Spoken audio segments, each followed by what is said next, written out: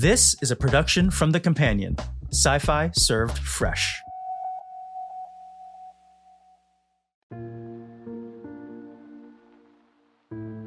You're listening to The Companion's audio articles, a new series that features our best stories on The Companion. I'm Rebecca Davis. Today, I'm happy to present to you an expert analysis on The Matrix entitled Transgender, Allegory, Applicability, and Me by L. Twine as part of our pilot season.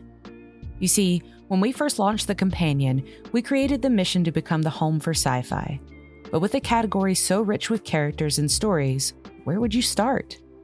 We ultimately decided on the 90s because it was a generation of science fiction film and television that defined so many of our lives. If you haven't listened to our other audio article, The Last Action Heroes, How the 90s Swapped Thugs for Thinkers, you should listen to it right after this episode because it sets up the themes of transformation we're about to hear now. That article breaks down the literal transformation through Hollywood's casting choices based on the reflection of the cultural, societal, and technological shifts over that decade, and ends with Keanu Reeves as Neo. There may not have been a more influential film in that era than The Matrix.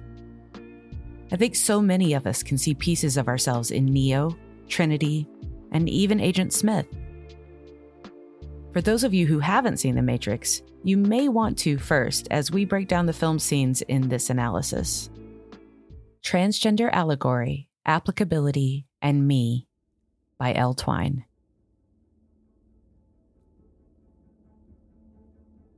Neo coughs blood as he comes to a kneel on the train tracks, attempting to get himself back on his feet. Agent Smith jumps down from the station platform to the tracks and kicks Neo. He wraps his arm around Neo's neck and holds him there as a train approaches them both. You hear that, Mr. Anderson? That is the sound of inevitability. It is the sound of your death. Goodbye, Mr. Anderson. My name is Neo. Re-enter The Matrix. The Matrix was a pop culture hit when it first released in 1999 and went on to spawn 2 sequels, a line of comics, an anime anthology series, and several video games. The lasting impact of the franchise has brought back co-director Lana Wachowski to continue the story in The Matrix Resurrections, almost 20 years since it originally ended. So much of what we use in our day-to-day lexicon has come from this initial impact of The Matrix, be it harmless terms like a glitch in the Matrix for interesting visual coincidence, or more negatively driven ideologies like red pilling that targets feminism and liberal politics as a supposed oppressor of men. A larger discussion surrounding the franchise has also been maintained by the depth of writing and potential allegorical theming that points towards a transgender narrative. If you're a fan of the Matrix franchise and have interacted with online communities, this may not come as a surprise to you. The ideas put forward by fans burst into popularity and have only grown since Lana Wachowski came out publicly as a transgender woman in 2008. Lily Wachowski would later have to out herself as a transgender woman in 2016 after a reporter from Daily Mail reportedly tried to coerce her to discuss her identity. She wrote in the Windy City Times, "I knew at some point I would have to come out publicly. You know, when you're living as an out transgender person, it's kind of difficult to hide. I just needed some time to get my head right, to feel comfortable. But apparently I don't get to decide this." With both directors from the Matrix trilogy having transitioned between the release of the original series and the coming forth movie, discussion and readings on the topic have reached a fever pitch, dividing fans on if the transgender themes were purposeful or even there at all. There's a strong chance that you'll spot a number of articles like this across the internet as we gear up for the release of The Matrix Resurrections later this year. The Matrix as Allegory. It's not especially hard to see even at the most basic level what thread people are pulling at with this discourse. The first Matrix film features our lead character on the run from a trio of almost identical-looking white men in business suits who keep using his dead name, Thomas Anderson, to reject his chosen identity, Neo. This is all you really need to start the discussion. Neo is attempting to outsmart and outrun a system that is built to try and keep him from becoming more than they want him to be. I first became aware of the transgender discussion surrounding the franchise soon after Lana had introduced herself to the world. A small forum post somewhere led me to an old undergrad essay from 2002 titled Fluid Realities, Fluid Identities, Gender in the Matrix. Written well before the sequels had taken to the big screen, the author of the paper, Hannah Coleman, discussed what they saw within the film that potentially challenged gender roles. Now serving as a time machine of sorts, it can be seen that Hannah had even written a disclaimer in their summary for the paper. My aim was to appropriate the Matrix for some trans-theorizing fun. I don't think the brothers Wachowski had any transgender liberation aims with the film. This warning is quite funny to read with the context we now have on the topic. But while written for fun, Hannah hit a lot of interesting and strong beats. A number of people maintain that the speech Morpheus gives to Neo about the reality of the Matrix can easily be about the construction of gender roles. Hannah likewise suggests that readers take the quote and swap the Matrix for gender. He tells Neo, "The Matrix is everywhere. It is all around us. Even now, in this very room. You can see it when you look out your window or when you turn on your television. You can feel it when you go to work, when you go to church, when you pay your taxes.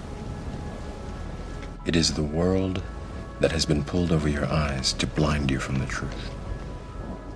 Following this, Hannah's essay calls attention to the writing of Ricky Ann Wilchins in their 1997 book, Read My Lips, Sexual Subversion and the End of Gender, where the gender regime is defined by 5 set rules. 1. There are only 2 cages. 2. Everyone must be in a cage. 3. There is no mid-ground. 4. No one can change. And 5. No one chooses their cage. A core part of the Matrix that struck a chord with me was when Agent Smith interrogates Neo early in the film. Sat either side of a table in an interrogation room, Agent Smith calls attention to Neo's multiple lives. He defines the life of Thomas Anderson as someone who works for a respectable software company, has a social security number, pays his taxes, and helps others. While his second life is one that he lives online under the name Neo and is branded as guilty by the agent. One of these lives has a future. One of them does not, Smith tells him. It's no surprise that most viewers know Neo will be the one to survive as the former identity of Thomas Anderson is to be let go. Audiences aren't unaware that Smith is the villain of the scene and he is someone to overcome. It struck me in rewatch that Anderson is described how most of us would be. Almost everyone has a social security number, pays taxes, maintains a normal job, and helps people in need. Neo is threatened with the idea of his basic rights as a human being stripped from him if he goes down any path less traveled. But none of this is news to you. Not one bit. There's not a deep reading of a scene that spells itself out. What this meant to me, though, was the same threatening thing in my own journey with self-identity and potential losses. I may not be losing the core basics of a social security number, but in my period of self-discovery, I had an Agent Smith in my head telling me what simple joys I might be stripped of. Parts of my family could disown me, friends could reject me, my colleagues might avoid me, and my potential romances were all at risk, along with the ability to feel safe around people that may not be a threat at all if I remained the person they expect me to be. Much like Neo, I lived my second life online. I'm not proud to say that as I, someone that identifies as a transgender woman, type this, I'm in the middle of my 4th week with a growing depression beard. My female identity online is not even close to what would be my current Thomas Anderson. At best, I look like a young Hodor from Game of Thrones. When I go out, and it's quite rare at this point, I live by allowing people to consider me a man. A large part of this is due to the NHS Gender Identity Clinic waitlist reaching a near 5-year wait for a first appointment as the trans community struggles to receive help. While the secondary reason is pure personal safety. If Neo, sat at this table, refuses to give up his digital identity and conform to what the agents want of him, he will be met with opposition for the rest of his life. Neo rejects as expected, leading us down a path of transformation that otherwise never would have been achieved. The applicability of the Matrix. After Neo awakes on Nebuchadnezzar, we're given a scene as he eats breakfast, a tin of slop, with the ship's crew. One member, Mouse, asks, "Did you ever eat tasty wheat?" No, but technically neither did you. Well, that's exactly my point. Exactly. Because you have to wonder now. How do the machines really know what tasty wheat tasted like, huh? Maybe they got it wrong. Maybe what I think tasty wheat tasted like actually tasted like oatmeal or tuna fish. That makes you wonder about a lot of things. You take chicken, for example. Maybe they couldn't figure out what to make chicken taste like, which is why chicken tastes like everything. Tasty wheat, being a product that exists solely in a crafted simulation, has no way to taste wrong. The powers that be, machines in this scenario, have built a system that lacks the ability to ask questions from those inside it. But Neo, prior to his interrogation by agents, has faced the possibility that everything is a construct. His life in the Matrix has been produced and assigned to him by the powers that be. He was placed in one of 1, 2 cages, 2, that he must remain in, 3, without the ability, 4, to choose what one, 5, he would like to be a part of. Where am I going with this? Before challenging my identity, I used to think that Agent Smith represented the real danger of external forces. I've seen this film many times at different moments in my life. The first time as a young boy, it was just a movie scene where he's offered the chance to stop his journey before it all kicks off and puts him in danger. In my late teens, he was threatened with an external societal stripping if he tries to step out of line. Much like the Allegory debate over the Matrix, there's a continued discussion among fans of another popular series, Lord of the Rings, that debates if the series is an allegory for J.R.R. Tolkien's time in the war. The fan base remains split after Tolkien himself said when asked, "I cordially dislike Allegory in all its manifestations, and always have done so since I grew old and wary enough to detect its presence. I much prefer history, true or feigned, with its varied applicability to the thought and experience of readers. I think that many confuse applicability with allegory, but the one resides in the freedom of the reader and the other in the purposed domination of the author." The divide has caused many to claim there's no wartime experience that served as inspiration for the popular fantasy series. But what Tolkien seemingly meant with the idea of applicability is that despite his direct intention to not have the story be an allegory, his own personal experiences in life can still take shape in the books, and the experiences of the reader can take shape in their journey through it. Lana Wachowski stood on stage to give a speech at the Human Rights Campaign's annual gala in 2012. This speech covered a number of topics in relation to her trans identity, along with anecdotes from her past struggles. At one point, she tells the audience about her experience with attempted suicide. After school, I go to the nearby Burger King and I write a suicide note. It ends up being over 4 pages.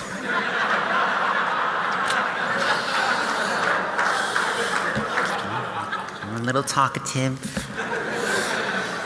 But it was addressed to my parents, and I really wanted to convince them that it wasn't their fault. It was just that I didn't belong. I cry a lot as I write this note, but the staff at Burger King have seen it all before. And they seem immune.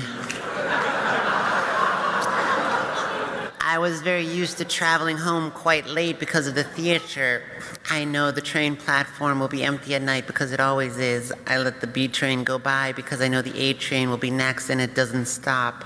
When I see the headlight, I take off my backpack and I put it on the bench. It has the note in front of it. I try not to think of anything but jumping as the train comes. This written piece you're reading started with a scene from the final action sequence of the movie where Agent Smith holds Neo down on the train tracks and makes him await the coming inevitable death. It was here, hearing this speech as a strong ally and closeted transgender woman in the middle of my own struggle with self-identity, that I realized I had seen Smith wrong on my earlier watches. No doubt Smith will grow in my mind to be a representation of an external force when I get to that portion of my changing journey. But what The Matrix really did for me is put to screen my own internalized confusion and worries that needed to be overcome to move forward. It told me that as long as I keep allowing the voice in my mind to scare me with risks of personal loss, to dictate the taste of a constructed tasty wheat world with 2 cages, I might one day be weighed down by it all and find myself awaiting my personal version of the coming train. The transgender experience begins years before finding out the truth about yourself. In 2016, Lily addressed the discussion in her GLAAD Awards speech, saying, "There's a critical eye being cast back on Lana and I's work through the lens of our transness. This is a cool thing because it's an excellent reminder that art is never static." In a 2020 Netflix Film Club interview, Lily added that The Matrix was all about the desire for transformation, but it was all coming from a closeted point of view. "I don't know how present my transness was in the background of my brain as we were writing it." The debate on allegorical intent within The Matrix can continue to take shape as the fanbase engages with that discussion. But Tolkien's applicability argument felt right to me. It doesn't feel like an accident that The Matrix features the protagonist being held on the train tracks, a place where Lana had once heavily considered ending her own life. While The Matrix may not have been written with any intent to be an explicit allegorical transgender story, the mindset of the creators at a time where they were still seeking themselves certainly seemed to have bled onto the pages of the script well enough that many transgender viewers are finding themselves and guidance through the same confusion and use of applicability.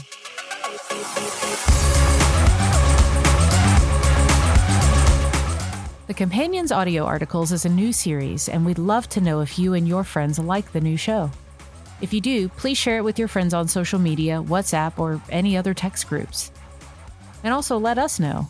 You can tweet at the Companion app or send a message on Discord. Thank you so much for listening, and I want to especially thank our paid subscribers. Without you, none of this could be possible. Thank you to our production team, which includes Nick Hayward, Lawrence Cowell, Rebecca Davis, Tommy Terry Green, James Hoare, George Mole, and Ben Herbert. Our theme song is by Lo-Fi Geek.